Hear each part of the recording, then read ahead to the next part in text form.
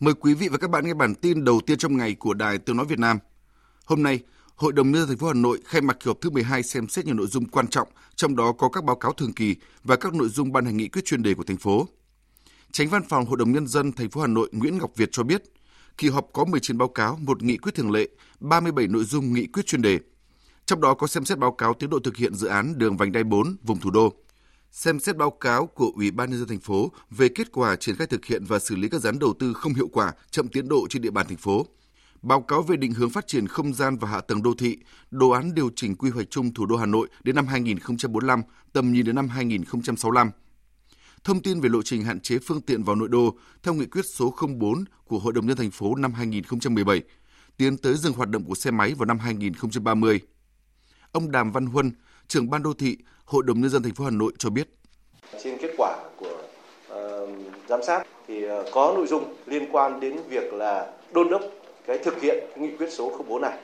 Thế và sau khi mà kết quả của cuộc giám sát thì thành phố cũng đã chỉ đạo Sở Giao thông Vận tải. Hiện nay thì ban đô thị đang cùng với Sở Giao thông Vận tải là tham mưu cho thành phố cái lộ trình để thực hiện đến năm 2030 cái nội dung này. Sau khi có cái kết quả tham mưu được thành phố chấp thuận thì chúng tôi cũng sẽ thông tin đến các nhà báo cái nội dung này.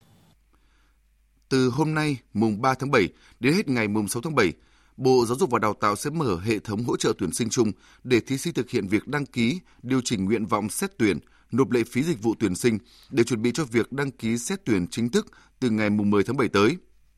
Ngày mùng 5 tháng 7, các cơ sở đào tạo xét tuyển thẳng và thông báo kết quả cho thí sinh.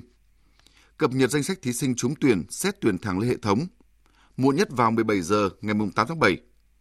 Các trường đại học thông báo kết quả xét tuyển sớm để thí sinh đăng ký xét tuyển trên hệ thống. Từ ngày mùng 10 tháng 7 đến ngày 30 tháng 7, tất cả thí sinh đăng ký điều chỉnh nguyện vọng xét tuyển không giới hạn trên hệ thống của Bộ Giáo dục và Đào tạo. 8 giờ ngày 18 tháng 7, Bộ Giáo dục và Đào tạo cùng các địa phương đồng loạt công bố điểm thi tốt nghiệp trung học phổ thông năm 2023. Từ ngày 12 tháng 8 đến ngày 20 tháng 8, Bộ Giáo dục và Đào tạo cùng các trường đại học cao đẳng bắt đầu quy trình xét tuyển và xử lý nguyện vọng. Qua đó xác định nguyện vọng cao nhất thí sinh đủ điều kiện trúng tuyển. Từ 17 giờ ngày 22 tháng 8, các trường thông báo điểm chuẩn, danh sách thí sinh trúng tuyển đợt 1 và từ 17 giờ ngày 6 tháng 9, thí sinh xác nhận nhập học trực tuyến trên hệ thống của Bộ Giáo dục và Đào tạo. 3.500 tỷ đồng là tổng thu ước đạt từ du lịch trong 6 tháng qua của tỉnh Thừa Thiên Huế với khoảng 1.640.000 lượt khách. Phóng viên Lê Hiếu, thường trú tại miền Trung thông tin. Trong số hơn 1.640.000 lượt khách đến tỉnh Thừa Thiên Huế từ đầu năm đến nay, khách quốc tế ước đạt 567.000 lượt, tổng doanh thu từ du lịch ước đạt 3.500 tỷ đồng. Theo kế hoạch, năm nay ngành du lịch Thừa Thiên Huế phấn đấu đón khoảng 3 đến 3,5 triệu lượt khách, trong đó khách nội địa chiếm khoảng 7 đến 80%, tổng doanh thu du lịch khoảng 6.000 đến 7.000 tỷ đồng. Hiện nay, tỉnh Thừa Thiên Huế đang chuẩn bị tốt các điều kiện tổ chức các hoạt động lễ hội trong khuôn khổ chương trình Festival Huế 2023, trọng tâm là lễ hội Huế vào thu và mùa đông xứ Huế, tăng cường quảng bá giới thiệu về du lịch, bản sắc văn hóa Huế nhằm thu hút khách du lịch. Ủy ban nhân dân tỉnh Thừa Thiên Huế đang làm việc với các hãng hàng không Việt Nam Airlines và Vietjet để xúc tiến mở các đường bay nội địa và quốc tế đến Huế. Ông Trương Thành Minh, Giám đốc Trung tâm xúc tiến du lịch tỉnh Thừa Thiên Huế cho biết. Về cái việc xúc tiến đường bay theo cái chỉ đạo của tỉnh, tiếp cận các cái đối tác, phát triển các cái tuyến bay từ Malaysia Huế, Nhật Bản là Osaka Huế và Hàn Quốc là Incheon. Vẫn hướng tới một vài năm nữa thì bay tiếp Bangkok và Đài Loan. Riêng đối với cái việc xúc tiến thì tập trung mời các cái đối tác lữ hành ở bên ngoài về khảo sát đánh giá lại điểm đến để có những cái sản phẩm dịch vụ khai thác trong tương lai. Tình hình tội phạm sử dụng công nghệ cao tiếp tục diễn biến phức tạp, nổi lên là tội lừa đảo chiếm đoạt tài sản, hoạt động cho vay qua app có dấu hiệu tín dụng đen, đòi nợ thuê. Đó là thông tin từ Công an Thành phố Hồ Chí Minh trong chương trình Dân hỏi chính quyền trả lời tháng 7 diễn ra hôm qua với chủ đề Giữ gìn trật tự an toàn xã hội trên địa bàn Thành phố Hồ Chí Minh, do Thường trực Hội đồng nhân dân thành phố phối hợp với Sở Thông tin Truyền thông và Đài Truyền hình Thành phố Hồ Chí Minh tổ chức. Phóng viên Ngọc Xuân, thường trú tại Thành phố Hồ Chí Minh đưa tin. Theo dõi chương trình Dân hỏi chính quyền trả lời, nhiều cử tri cho rằng tuy có giảm nhưng tình hình tội phạm trên địa bàn Thành phố Hồ Chí Minh vẫn diễn biến phức tạp trong đó có tội phạm công nghệ cao, cho vay nặng lãi qua các app, tờ rơi quảng cáo, kéo theo hoạt động của các nhóm đòi nợ thuê gây mất an ninh trật tự. Hiện nay một số cá nhân và tổ chức gặp rất nhiều khó khăn khi vướng vào tín dụng đen, ảnh hưởng cuộc sống do bị đe dọa khủng bố từ các chủ nợ. Ngoài ra, nhóm tội phạm về xâm phạm sở hữu tài sản trên đường phố cũng diễn biến phức tạp, nhằm kéo giảm tối đa tình hình tội phạm trên địa bàn thành phố thời gian tới. Thiếu tướng Lê Hồng Nam, Giám đốc Công an thành phố cho biết, Công an thành phố Hồ Chí Minh sẽ tiếp tục nâng cao hiệu quả công tác nắm tình hình thực tế trên địa bàn lẫn không gian mạng, nhanh chóng phát hiện kịp thời và triển khai đồng bộ giải pháp đấu tranh, triệt phá các băng nhóm tội phạm, ngăn chặn hành vi vi phạm pháp luật. Ngoài các biện pháp nghiệp vụ, Công an thành phố sẽ thực hiện tốt chức năng quản lý đối với các cơ sở kinh doanh có điều kiện để ngăn chặn hành vi sử dụng trái phép chất ma túy, tăng cường công tác phòng chống cháy nổ và phát động trong nhân dân để thu hồi vũ khí, vật liệu nổ. Theo Thiếu tướng Lê Hồng Nam, Công an thành phố sẽ tiếp tục huy động lực lượng đảm bảo trật tự an toàn giao thông, không để xảy ra đua xe gây rối trật tự công cộng, trong đó tập trung tấn công mạnh vào các lò độ xe, chế xe. Độ chế những xe để ở đây chính là những nguyên nhân mà các đối tượng ngoài việc đua xe thì còn sử dụng xe để thực hiện các hành vi cướp giật trên đường phố, thì chúng tôi sẽ tập trung lực lượng xử lý tận gốc vấn đề này. Ngoài ra, Công an thành phố sẽ tiếp tục nâng cao công tác ứng dụng công nghệ thông tin trong chỉ đạo và điều hành các lực lượng tuần tra kiểm soát công khai ở trên đường phố, các tổ công tác 363 của 3 cấp hoạt động 24/24 góp phần đảm bảo an ninh trật tự trong đêm khuya cho người tham gia giao thông. Bộ Giao thông Vận tải quyết định đưa vào khai thác sử dụng 4 ga mở mới thuộc dự án cải tạo nâng cấp các công trình thiết yếu đoạn Nha Trang - Sài Gòn. Dự án cải tạo nâng cấp tuyến đường sắt Hà Nội - Thành phố Hồ Chí Minh trong tháng 7 này. Theo đó, 4 ga mở mới gồm Phong Phú ở xã Phong Phú, huyện Tuy Phong, tỉnh Bình Thuận, Vĩnh Tân, xã Vĩnh Tân, huyện Tuy Phong, tỉnh Bình Thuận, Cam Thịnh Đông, xã Cam Thịnh Đông, thành phố Cam Ranh, tỉnh Khánh Hòa và ga Hàm Liên ở xã Hàm Liên, huyện Hàm Thuận Bắc, tỉnh Bình Thuận. Theo Bộ Giao thông Vận tải, 4 ga đưa vào khai thác này đều là các ga kỹ thuật có chức năng sử dụng là nhường, tránh tàu, không đón trả khách. Hôm qua, kiểm tra tình hình sạt lở tại cầu Bún Bà Cùa thuộc quốc lộ 62, quốc lộ N2, xã Thủy Tây, huyện Thạnh Hóa. Phó Chủ tịch Ủy ban Nhân dân tỉnh Long An Nguyễn Minh Lâm yêu cầu các ngành liên quan theo dõi chặt chẽ diễn biến sạt lở, khẩn trương khắc phục sự cố, bảo đảm an toàn tính mạng của người dân khi lưu thông qua tuyến đường. Đồng thời đề nghị Công ty Cổ phần Xây dựng 676 tham mưu đơn vị quản lý có biện pháp khắc phục lâu dài hoàn chỉnh để bảo vệ tuyến đường huyết mạch của địa phương. Tại tỉnh Bến Tre, hiện nay tình trạng sạt lở ven bờ sông bờ biển ở tỉnh này rất đáng báo động, ảnh hưởng trực tiếp đến đời sống sinh kế và an toàn tính mạng của người dân. Phóng viên Nhật Trường đưa tin. Toàn tỉnh Bến Tre hiện có trên 100 điểm sạt lở bờ sông bờ biển với chiều dài gần 140 km.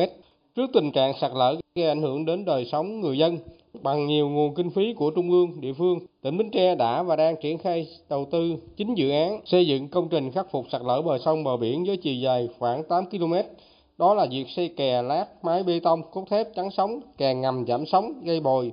kè mềm bằng túi G2B giảm sóng gây bồi, kè tường đứng, kè mái nghiêng bằng rọ đá, bê tông cốt thép.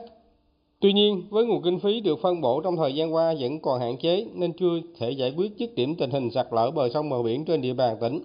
Hiện tại nhiều điểm sạt lở lớn đang cần nguồn kinh phí để đầu tư khắc phục. Ông Khổng Minh Tặng, Chủ tịch Ủy ban Nhân dân xã Bảo Thuận, huyện Ba Tri, tỉnh Bến Tre, địa phương ven biển có nhiều khu vực sạt lở đất, chia sẻ. Với nguồn lực địa phương thì có hạn mà không thể mà giúp cho người dân gia cố khắc phục mà chống chọi với cái sóng biển. Do đó thì nhiều năm qua thì địa phương cũng là có kiến nghị với cấp tỉnh, nhờ tỉnh cũng tác động với các cơ quan trung ương hỗ trợ để được đầu tư xây dựng như cái đoạn kè hiện có để gìn giữ được diện tích đất ở khu vực còn này, ổn định được đời sống của nhân dân. Nếu như chúng ta không được khắc phục được thì khả năng là chúng ta sẽ mất thêm đất. Chuyển sang phần tin thế giới. Liên minh 8 đảng với nòng cốt là Đảng Tiến bước MFP và Đảng Vì nước Thái vẫn chưa đạt được đồng thuận về vị trí Chủ tịch Hạ viện Thái Lan trong cuộc họp 8 bên tại trụ sở Đảng Tiến bước ngày hôm qua. Tuy nhiên, các bên kỳ vọng vấn đề này sẽ được giải quyết trong ngày hôm nay, mùng 3 tháng 7. Sau cuộc họp này, lãnh đạo Đảng Tiến bước Peter Limja Roenrat cho biết, 8 bên đã thảo luận về vị trí Chủ tịch Hạ viện và các cuộc đàm phán diễn ra tích cực. Tuy nhiên, ông nhấn mạnh, MFP vẫn đang chờ câu trả lời dứt khoát từ Đảng Vì nước Thái. Về tình hình trật tự tại nước Pháp, chính phủ nước này cho biết cảnh sát đã bắt giữ thêm hàng trăm người trong đêm thứ 5 liên tiếp bạo loạn xảy ra sau vụ cảnh sát bắn chết một thiếu niên 17 tuổi. Bộ Nội vụ thông báo số liệu sơ bộ cho thấy cảnh sát đã bắt giữ thêm 719 người trong đêm ngày 2 tháng 7, sau khi bắt khoảng 1.300 người vào đêm ngày 1 tháng 7. Cũng theo bộ này, khoảng 45 sĩ quan cảnh sát bị thương, gần 580 phương tiện bị đốt cháy, 74 tòa nhà bị phóng hỏa và hơn 870 đám cháy trên đường phố cũng như các khu vực công cộng khác. Khoảng 45.000 cảnh sát đã được triển khai trên khắp nước Pháp, trong đó 7.000 cảnh sát tập trung tại thành phố Paris và các vùng ngoại ô. Tổ chức Hợp tác Hồi giáo OIC kêu gọi cần có các biện pháp chung để tránh các vụ đốt kinh Koran tái diễn. Tuyên bố được đưa ra vài ngày sau khi một đối tượng đốt kinh Koran bên ngoài đền thờ Hồi giáo lớn nhất ở thủ đô Stockholm, Thụy Điển. Tổ chức gồm 57 nước thành viên đã tổ chức cuộc họp bất thường tại trụ sở Ả Rập Xê Út nhằm phản ứng về vụ đốt kinh Koran ngày 28 tháng 6 vừa qua. Theo tuyên bố được đưa ra sau cuộc họp, Tổ chức Hợp tác Hồi giáo hối thúc các nước thành viên áp dụng các biện pháp chung và thống nhất để ngăn các vụ xúc phạm kinh Koran tái diễn. Nhóm các nền kinh tế mới nổi hàng đầu thế giới BRICS có thể sẽ công bố quyết định kết nạp thêm 5 thành viên mới tại hội nghị thượng đỉnh của nhóm vào tháng 8 ở Nam Phi. Động thái này sẽ hoàn tất kế hoạch mở rộng của nhóm vốn bị đình hoãn khá lâu. Phóng viên Phan Tùng, thường trú tại Ấn Độ đưa tin. Một nguồn tin của chính phủ Ấn Độ cho biết có khoảng 25 quốc gia đã bày tỏ nguyện vọng được gia nhập BRICS, trong đó trường hợp của Ả Rập Xê Út là chắc chắn nhất. Bên cạnh đó, các ứng cử viên khác còn bao gồm Indonesia, các tiểu vương quốc Ả Rập Thống Nhất, Ai Cập, Argentina. BRICS hiện tại có 5 quốc gia thành viên gồm Brazil, Nga, Ấn Độ, Trung Quốc, Nam Phi, hiện chiếm tới hơn 42% dân số toàn cầu, 30% diện tích thế giới, 23% tổng sản phẩm quốc nội toàn cầu và 18% thương mại xuyên lục địa. Một quan chức Ấn Độ giấu tên cho biết, việc mở rộng BRICS là tất yếu vào thời điểm này, khối cần phải giám sát cẩn thận việc mở rộng. Quan chức này cho biết thêm, hiện có nhiều nước sẵn sàng ứng cử tham gia BRICS, tuy nhiên không nhiều nước hội đủ các điều kiện để nhận được tư cách thành viên. Hội nghị thượng đỉnh BRICS lần thứ 15 sẽ diễn ra từ ngày 22 đến 24 tháng 8 với chủ đề BRICS và châu Phi, quan hệ đối tác vì tăng trưởng chung, phát triển bền vững và chủ nghĩa đa phương bao trùm. Sau một thời gian tạm ngừng nhiều chuyến hàng không quốc tế, Nga đã nối lại các tuyến bay thẳng và mở rộng các đường bay ra nước ngoài.